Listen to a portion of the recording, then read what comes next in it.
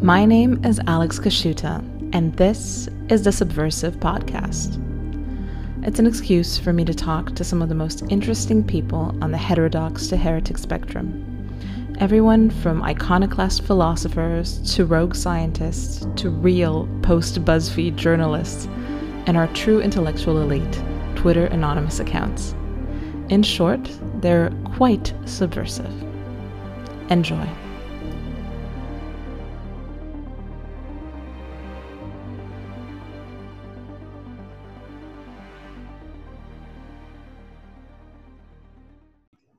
Today I'm joined by Anna Khachiyan. Anna is a cultural commentator and the co-host of the Red Scare podcast, and you've probably heard of her because she is a phenomenon, and you probably love the podcast like I do. So welcome, Anna. Thanks for having me, Alex.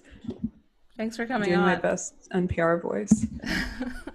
It's pretty good. I mean, I'm just imitating people I've seen on TV. That's my whole shtick. So, yeah, welcome. What I wanted to talk to you in particular today is motherhood, because I know you are a very recent mom. You've maintained your thigh gap throughout, which I've heard is quite the accomplishment. I applaud you.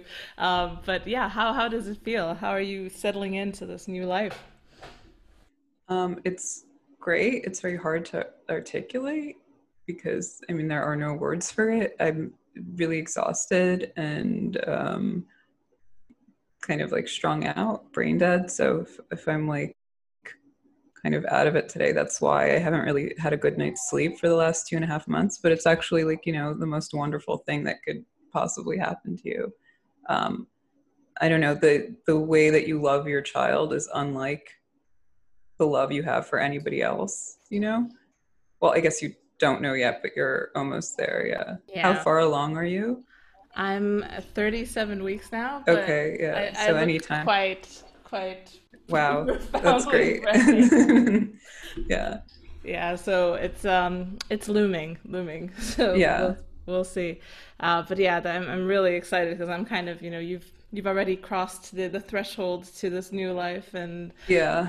I think there's also a lot of overlap with, some important conversations that people are either having or not really having nowadays about, what it means to have a family, what it means Yeah. to be a mother, what it means to even want to have children, which is, I don't know. To me, it was a bit of a strange thing until maybe my mid 20s. It never even crossed my mind that I might want to have children at one point. Right.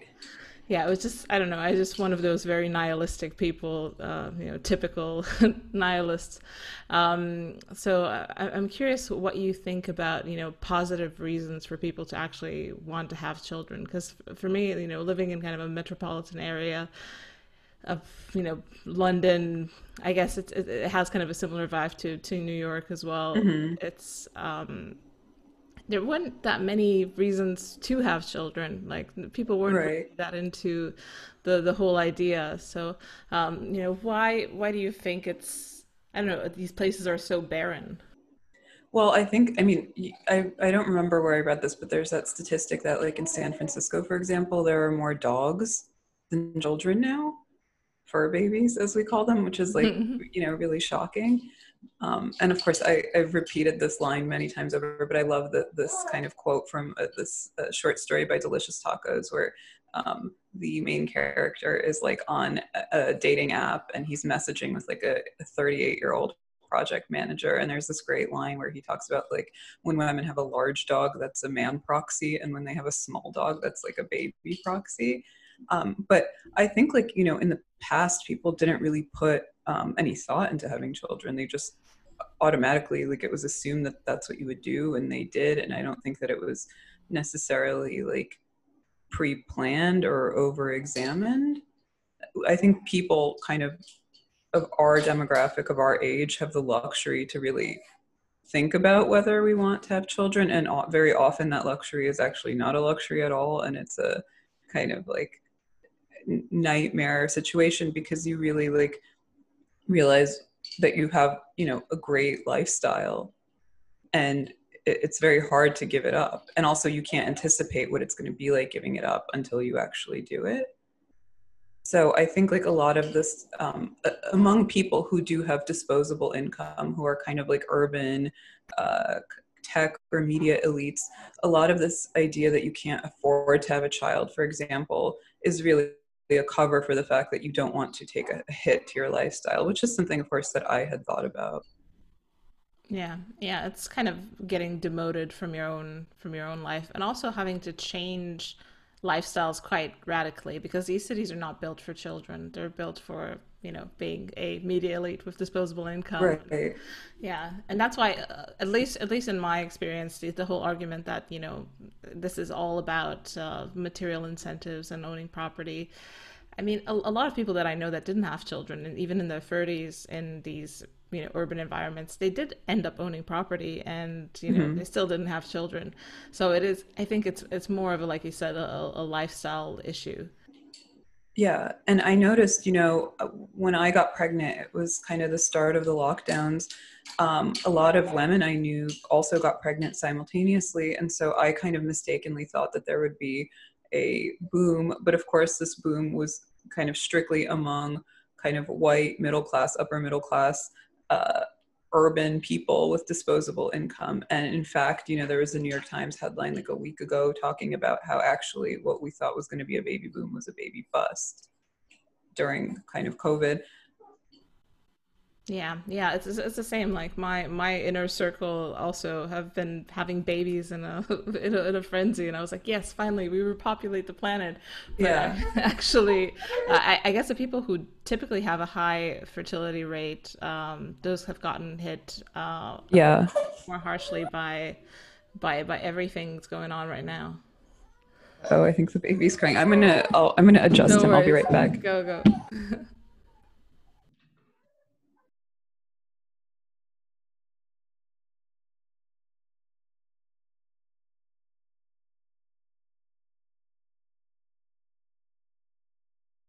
Yeah, I'm sorry, what were you saying? Yeah, no worries.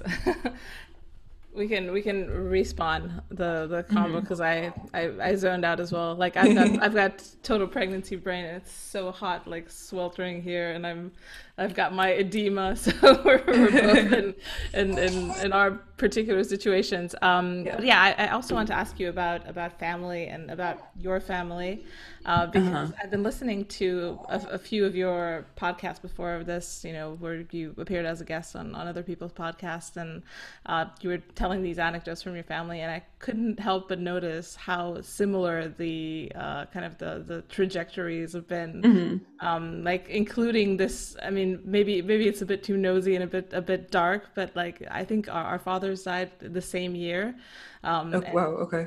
and Yeah. they were both kind of these like highly, kind of technical, super, big brained, kind of Yeah. Soviet Union engineering types, mathematician types. And our mothers are kind of the same as well. They're artistic types that, were kind Hmm. of relegated to a homebody Hmm. position.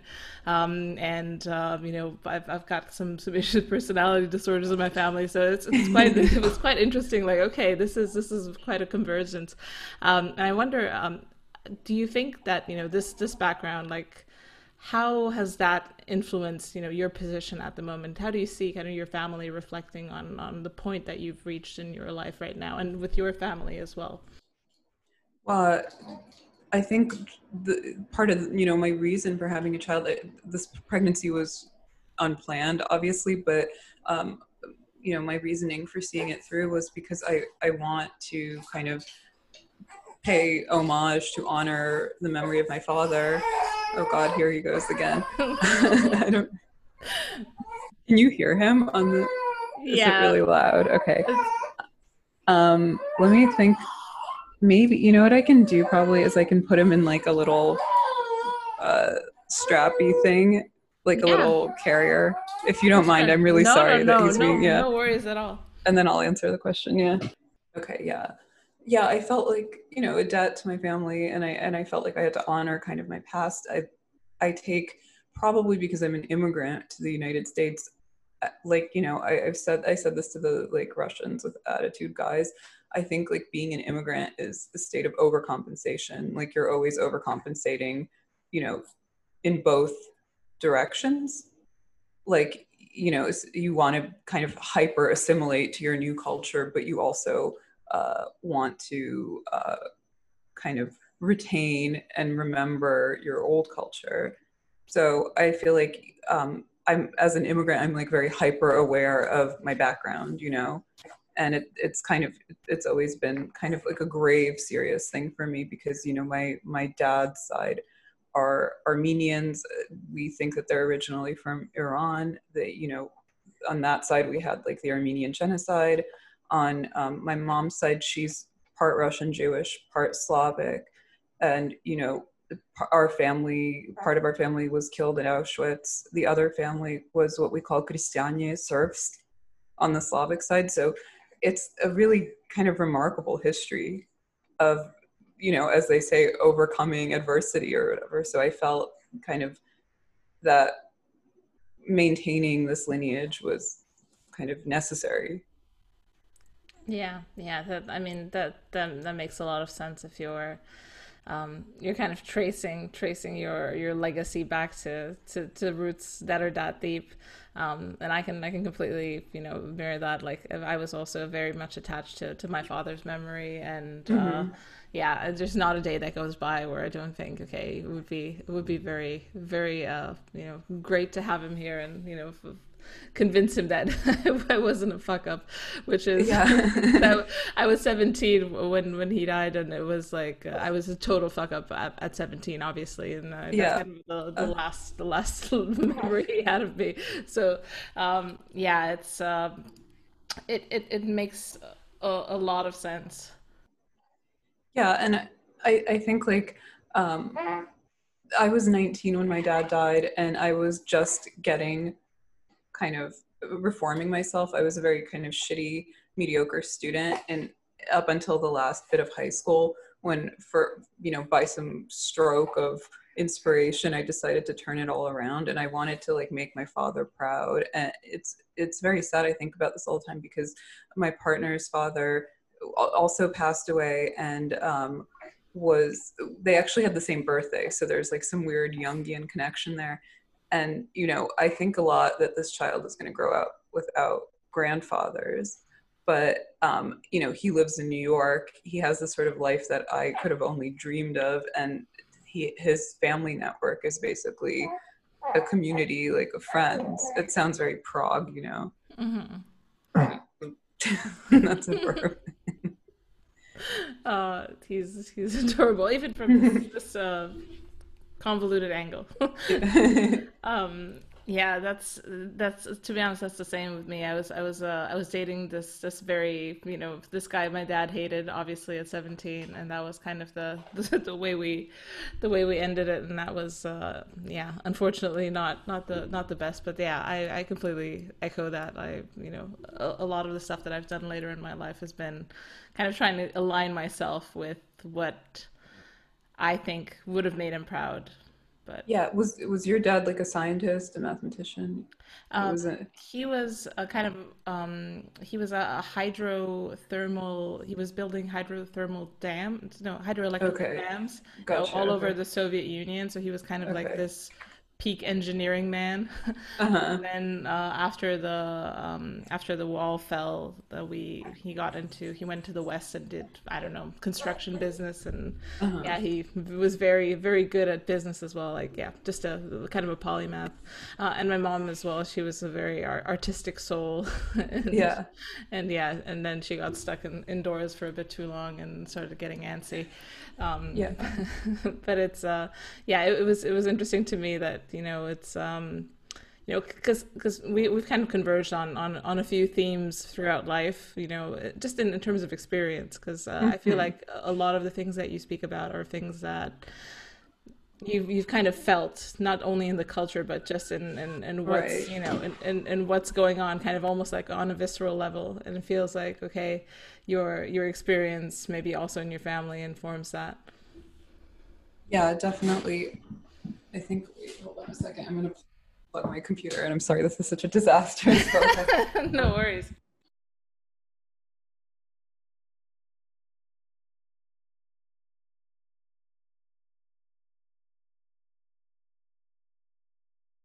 Yeah, I mean, again, like I said, I have like a very, I guess, hyperactive awareness of the past because, for whatever reason, my parents were able to preserve a lot of information. Like we have photographs from like the beginning of the 20th century and documents and stuff like that. So we have like a big, especially on the Jewish side, because they were kind of like bourgeois members of the medical establishment who I think, if I'm correct, were did not have to settle in the Pale because they were kind of elite professionals, so that kind of stuff is like super important to me. But on the other hand, also, I think about like the kind of dialogue, the discourse that exists now, um, that the I would call it like antinatalist when people talk about, well, it's narcissistic, it's selfish to bring um, a child into this world for like population reasons or environmental reasons or whatever. And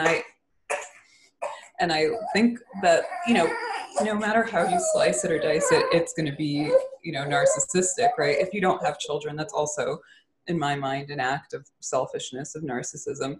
Um, but my mother, interestingly enough, she's very much like a boomer through and through. So she comes out of this kind of like middle class Western centric background. And I remember as a young girl, my mother telling my sister and me basically strongly implying that actually we shouldn't have children. We should self actualize, be feminists, and that sort of thing.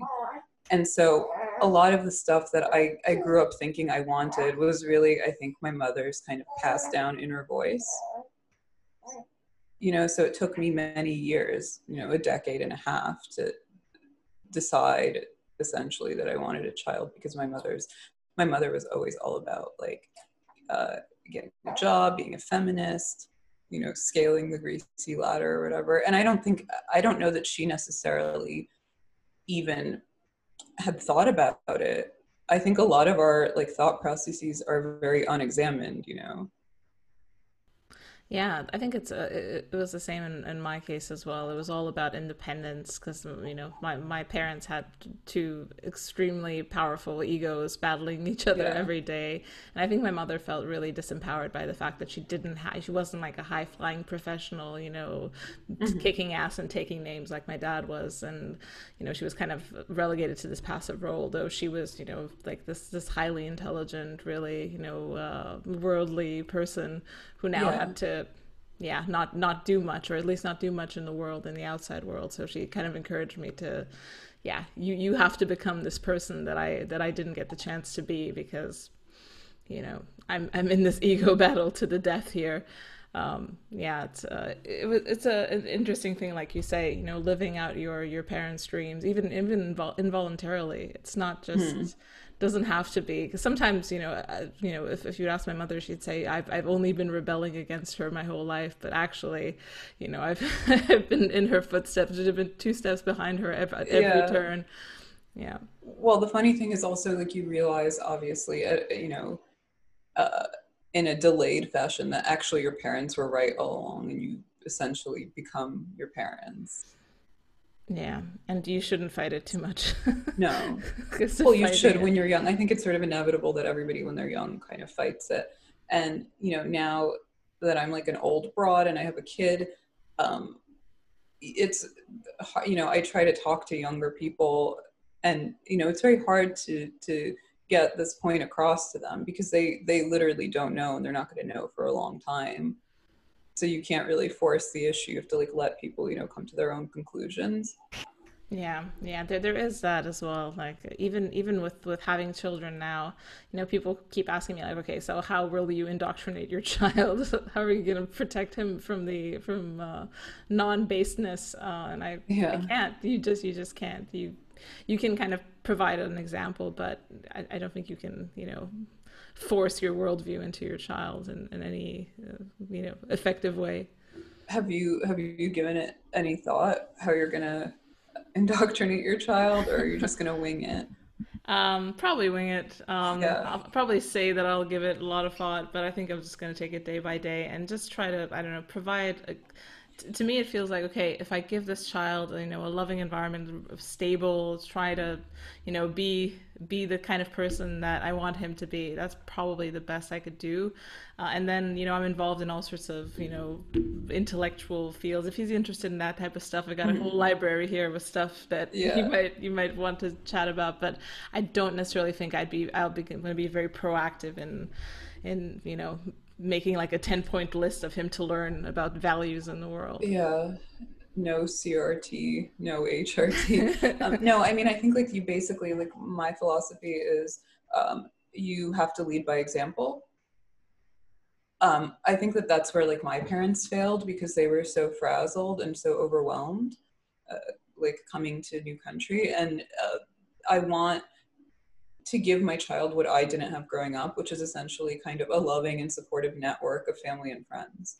Um, because my sister and I always joke that we sort of grew up very isolated. We were an island, like a nuclear family, and I think that that made things very difficult for us to kind of advance normally through life.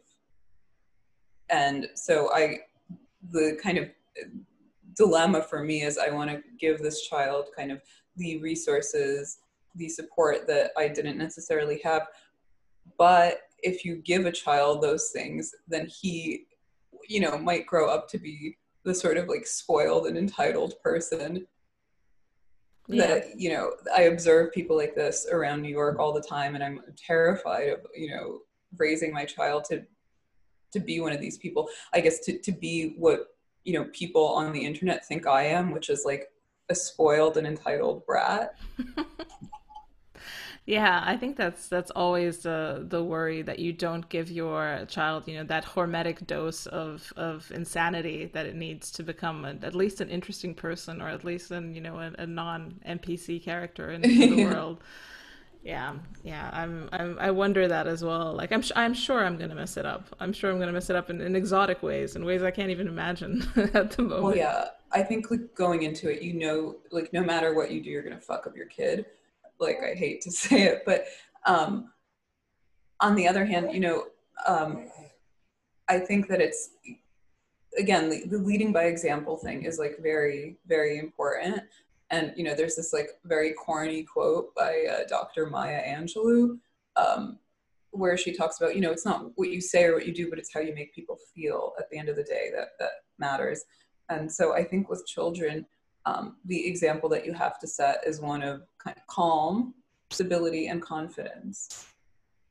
Because a lot of parents, I think probably, especially like fight amongst themselves, snipe at one another. And I remember, my grandparents growing up had this policy that they called NP, which was like, basically keeping a unified front, maintaining social harmony in front of the children at all times, even if they were, privately scrapping or having a disagreement. Yeah, I feel like the boomers skipped the NP, whatever that stands Yeah, for. yeah, Yeah, that's they said, okay, it's time to bring all of our, bring your whole self to work, bring your whole self to the yeah. family unit, and I don't necessarily know if that was a good move. Yeah, I think it's, just the instability of it was just, yeah, a bit too My my question is will our generation, I guess it's a little bit late for our generation of millennials, but will young women, young in their early 20s, mid 20s, will they be rebelling against their parents and having children earlier? I don't know. I mean, I saw somebody kind of predicting that the next generation of women will do the childbirth first and the career second, like they'll invert the kind of old formula. um, that's been popular for the last 3 decades, but I don't know if that's the case. I think that these kind of ideas, values are very much internalized in people. Yeah, yeah, I agree. I think you'd need like a huge sea change to make that happen in material terms as well, because a lot of people, this is what everyone in their age cohort does. This is what everyone after, these are the steps of our generation, and you Mm-hmm. need to, reevaluate what it means to end, to finish high school, or, to Right. take college off its pedestal. Like, oh my God, that's going to take a few more generations. Yeah, I mean, I'm hopeful that people will kind of get startled by the disaster that, kind of the elder millennial generation was for women, who've Hmm. just, yeah, a lot of them have really, they don't really have any way to backtrack from a direction that they're on, and they will be some form of example to, I guess, Zoomer girls, that the Chelsea Handler, end Hmm. of the line lifestyle has just been too violent, and they don't want that. But how to actually structure your life to remedy that, I think that's much more complicated. And because it's not just getting scared of what might happen, but also having a very proactive way of doing the opposite, and also having someone to do it with. Because Hmm. I feel like app dating and all of this stuff has really poisoned the waters in terms of what's possible with the opposite sex as well. Yeah, yeah, I think so too. I like a lot of, people will accuse me of like being trad or whatever. I kind of deny this fact. I'm not trad because, to me, trad means looking at the past, which is always going to be like a figment, a fantasy in your mind, and saying that it's kind of uniformly, unambiguously better than what we have in the present. I don't know that that's the case. I think, like I said, sort of time tested, time worn things are most likely better than what we have now. But on a lot of things, on a lot of these things, the jury's out, and there's a massive now paradigm shift. Like you said, it's very hard to find a partner to mate with if you wanted to, procreate. There's also the issue that, again, among kind of high achieving urban women, the those women are kind of probably now earning more than their male counterparts. There's like this massive paradigm shift that's very hard to reconcile, because I think our brains are hardwired kind of in, you know, in past kind of, in a kind of an old legacy format. Like, you want to be with a man who earns more than you, for example, if you're a woman, to be a supporter or a provider, and that is a model that's becoming increasingly less possible. Yeah. And I have to say also, like, as far as like, my career goes, I'm one of the lucky ones because, by a fluke, by the grace of God, I found a man who is able to provide for us should I, suddenly lose my job or my career if I opt out of it. But I don't hold out any hope. Like, I think the more kind of credentialed and accomplished that you get as a woman, the less attractive on some level you become to the sort of men that you would want to date.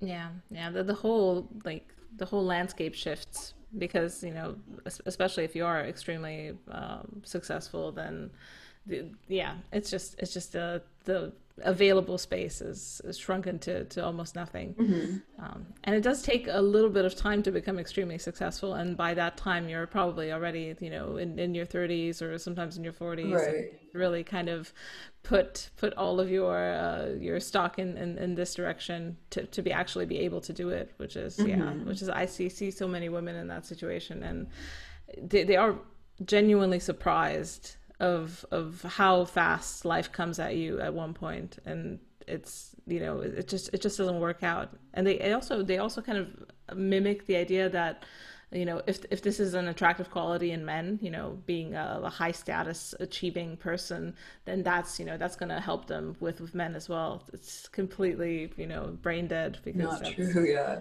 yeah, that doesn't men don't work like that.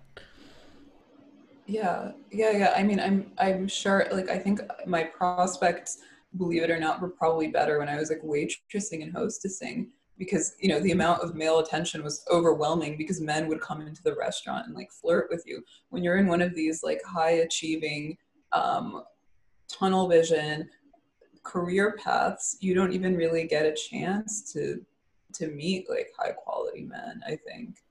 Yeah, especially because you meet most of the men at work, which is now a no-go zone for Yeah, romance. yeah, Um, yeah. yeah, so which you shouldn't, because who knows what what disasters you create with that. Yeah, it's really a dead end, and a lot of the reason that I'm kind of speaking out about this stuff is that I've kind of seen it happen in real time with a lot of my female friends, and it's Hmm. just, it's I tweet about the stuff that I couldn't tell them to their faces. Uh-huh. And a lot of them have blocked me and disavowed me, obviously, but because they know. But it's yeah, it's unfortunate.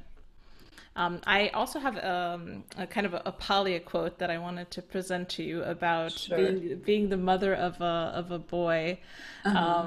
because yeah, we were both. I'm going to have a boy as well, and I've been thinking about this as well. Congratulations. Thank you. Um, I'm uh, raising my son gender neutral. oh Just no. kidding. No, yeah, he'll decide his gender at 18. So the quote goes like this: "Every man must define his identity against his mother. If he does not, he just falls back into her and is swallowed up," which is kind of this, devouring mother Hmm. archetype. And I feel like this is really encouraged by society at the moment. This is kind of the archetype that almost society at large inhabits. But it's also kind of a fear for me because I know I Hmm. will tend to want to be that kind of person. So I Hmm. don't know. What's your relationship to the devouring mother, and kind of in your relationship with your son? You mean that you fear your own tendency to become like a devouring or edible mother? Yeah. Yeah, I mean, okay, the fact that you even have that forethought is probably a good sign. Um, yeah, I guess, I also have and had that same fear. Um, there's this idea. I actually read an article about narcissistic mothers and how they will compete with and belittle their daughters, but be kind of emotionally incestuous with their sons. And um, I think, like, no disrespect, no dishonor to my mother, but she was such an oddball character and she was such a consuming and devouring force in my life that as a result, I'm very boring and very dependable and very hyper self aware to a degree that's like paralytic, Um, but I think this bodes well for parenting because, as painful as it is for me to anticipate like separating from my son, I have no choice. And I think like I will always kind of take that L. So I can't imagine because I have ultimately, Russian parents I think are known, my parents especially, and a lot of the parents of like Russian kids I knew growing up, we would laugh about the fact that our parents consistently denied us our subjectivity, our autonomy. In America, I think the opposite rule reigns. Your parents, I think, out of negligence more than love, give you full reign to express yourself, and they constantly pay lip service to your subjectivity, to your autonomy, which creates, basically spoiled and coddled brats. And I actually am fairly optimistic that I will be able to find a kind of happy medium to allow my son to kind of rebel constructively. I mean, I can already anticipate just like the uh, kind of pain and sadness of inevitably being rejected by your adolescent child, which is, what's going to happen at some point. Because I remember myself, I was a horrible bitch to my parents. Yeah. So I think like that I'm not too worried about. And again, I feel like if you have the kind of foresight of this phenomenon, you can sort of like nip it in the bud. Yeah, I think like if you have experience with people with either, personality disorders or things like BPD, especially kind of in a kind of parenting role, you Yeah. become a bit of a wrangler of these types of emotions, either in other people and then you notice them in yourself. And by yourself, I mean myself, because that's kind of like, because Yeah. I know I have like the genes for it. I know that it's bubbling underneath the surface, but I've also kind of being on the receiving end of what it means to be growing up and kind of that completely chaotic medium. It's like, okay, this is you need to ride the tiger, and you need to control it, because it can be really wild. Yeah, I think it's in a way, by being a really calm and dependable mother, you're probably, like you said, you're gonna rob your son of the chance to wrangle you. Yeah.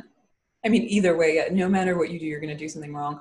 I think like the good news is like I've heard on numerous occasions from numerous channels that basically like if you are the daughter of kind of like an insane or abusive mother, chances are that you will be a very kind of like dependable, even keeled mother. I think, my mom was so kind of nuts growing up because she's really kind of an artistic personality. She's like a Gemini also. Um, and growing up with her was like what I imagine like growing up with like Donald Trump or Azalea Banks is, like just like high levels of brilliance. um but I forgot where I was going with this, but I think like because as a result of her parenting, my sister and I are just like so conservative. I don't mean like politically conservative, I mean like privately socially conservative. Yeah, yeah, I think that seems to be a pattern. To be honest, it's just there's no space in a house like that for two big egos, and you learn that early on. I've tried to have a big ego when I was a teenager, but it's just Hmm. like a Sisyphean task. You're not gonna you're not gonna Yeah. beat that, and after a while you just kind of calm down and, and live your life. Well, and also, to my mom's credit, I have to say that the thing that she did really well, that a lot of parents of her generation did well, I think, was she really did raise us gender neutral in the sense that she didn't foist any sort of labels or identities on us because that sort of concept didn't exist.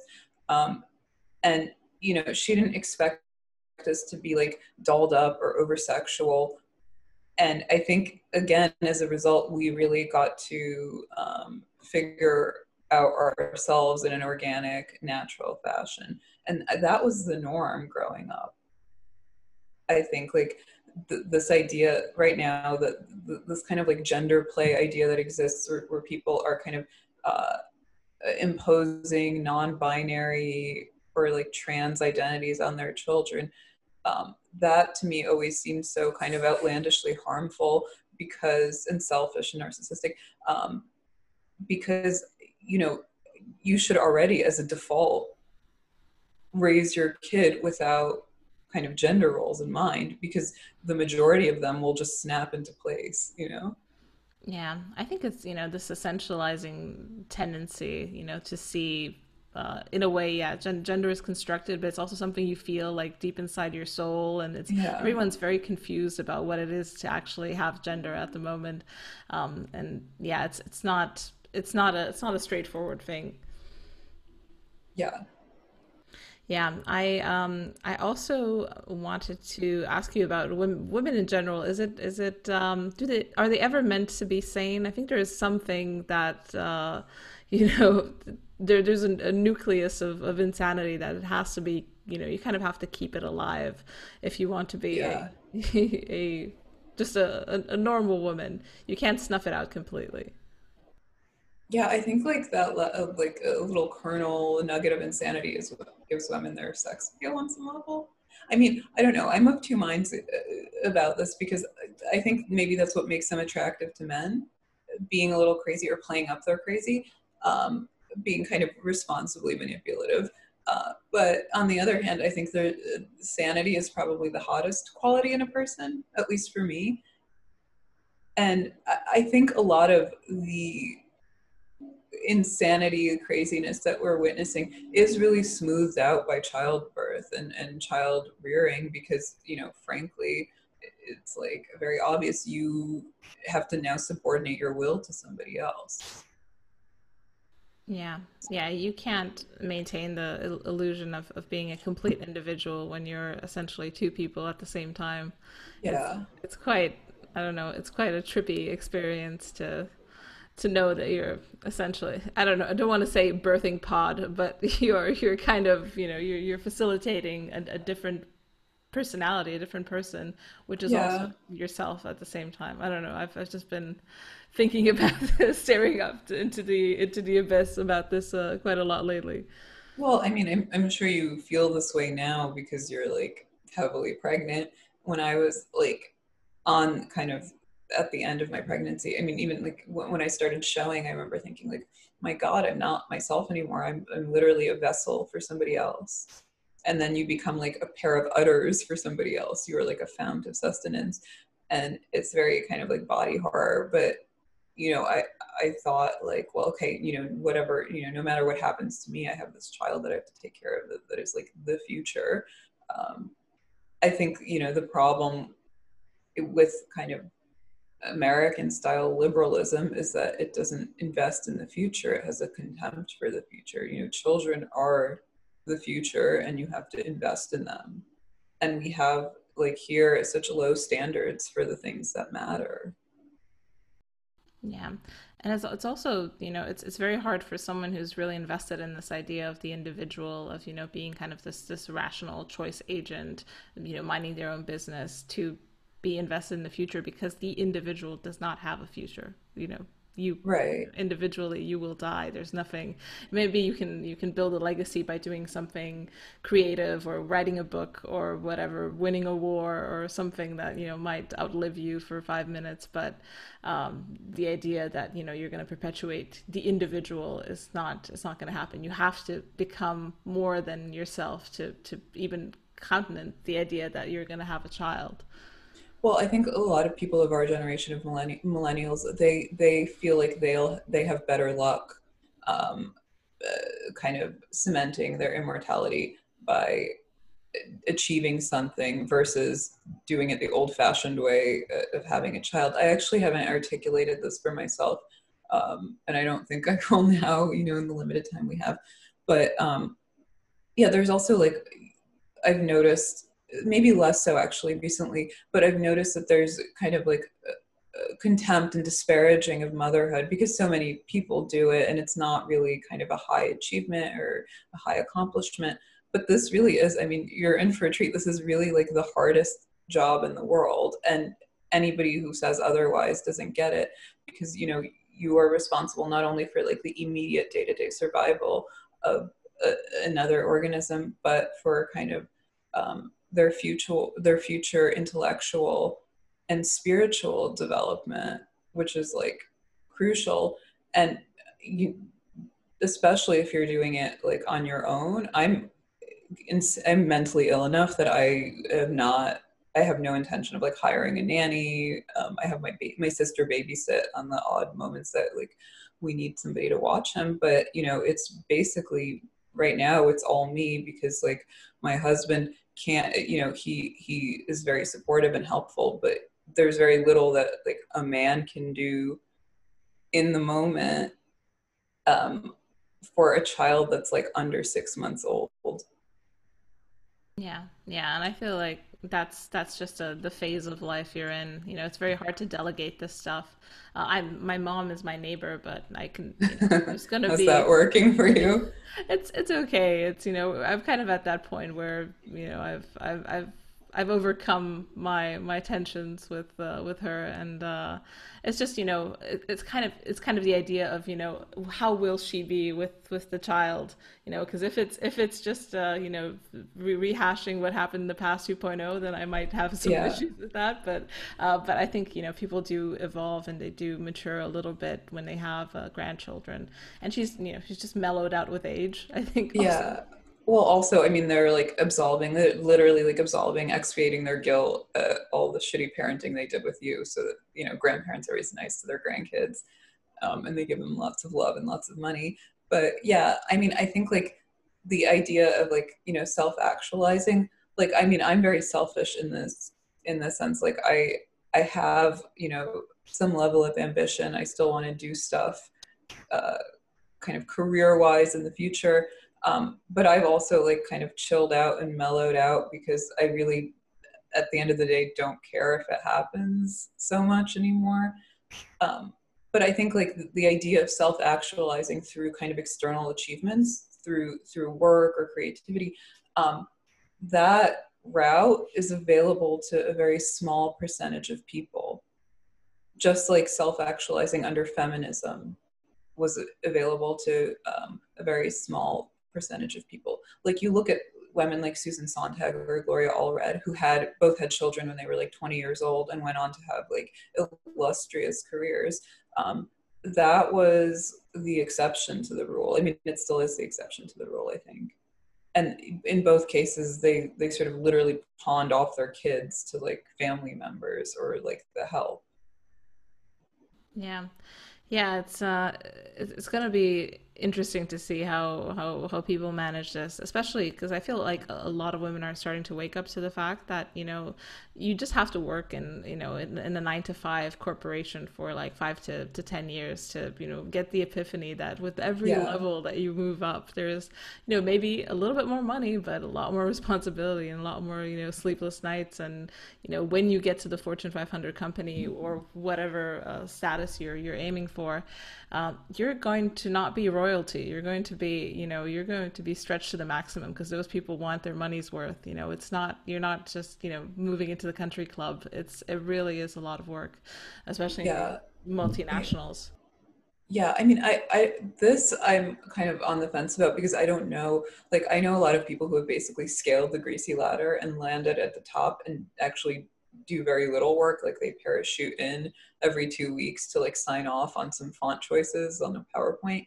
Um, I think, women, because we're still new to power and new to having any sense of control, I think that we tend to like overwork Hmm. ourselves and Yeah. or tend to want to prove ourselves. Yeah, which is exactly the wrong thing to do sometimes if you Yeah, want actual power. Actual power means not having to do that stuff. right, exactly. Yeah. Yeah. So I know we're coming up on time a little bit. I wanted to ask you the question of the show, which is, do you have a subversive thinker, it could be a writer, whoever you think would be interesting for people to know about because they might be getting too little of the limelight in general. Someone who's, a hidden gem. Um, well, I think I have to think about that, but I would say Janet Malcolm because she just died yesterday, and she's kind of like a wild card because on the surface she seems like a very kind of predictable uh, liberal elite writer who was preoccupied with her kind of immediate class and milieu, and I think actually she's the most subversive of them all because in a world of polemicists she was kind of an anti-polemicist and basically she set she set or created a setting through discretion and interaction and allows her readers to draw their own conclusions about kind of the psychological landscapes of the people that she's profiling. Hmm. Awesome. I just saw that on your Twitter. I haven't read Yeah. her before, but I will now. So yeah, Janet Malcolm. And also, is there anything that you want people to know about any projects that you're working on? Anything I can point people to? I'm like super superstitious, so I never like to talk about my projects ahead of time because I feel like I'm going to jinx myself. But I am currently working on some stuff if like my kid will allow it. Good, good. It I doesn't. basically I basically like sit here with like a note app on my phone and with the baby in this like boba wrap and write. Oh, well, that's that's a very adaptable way to to continue building your legacy in both ways. So, yeah, it was excellent speaking to you. I mean, I think I've got a serious case of pregnancy brain in the heat today, and Yeah. yeah, I hope this was as fun for you as it was for me, and it was really really lovely to get to meet you finally. Yeah, it was nice to meet you. I forgot to spin my wheels about the medical aspects of pregnancy, which can be another topic for another day because I really kind of red pilled myself in the course of this pregnancy. Really? Uh-oh. Yeah, but that's another topic for another Perfect. day. We'll leave it at that, and then we'll pick it up next time. All right, thank you, Cheers. Alex. Have a good Thank you. one. Cheers. If you like what you're hearing, want to see where I take it, and maybe want early access to episodes, bonus episodes, access to the AMA, or you just want to support the cause of dissident speech or my work in general, head to my Patreon at patreon.com/aksubversive. Your donations are what keeps the lights on and makes the show possible, so thank you.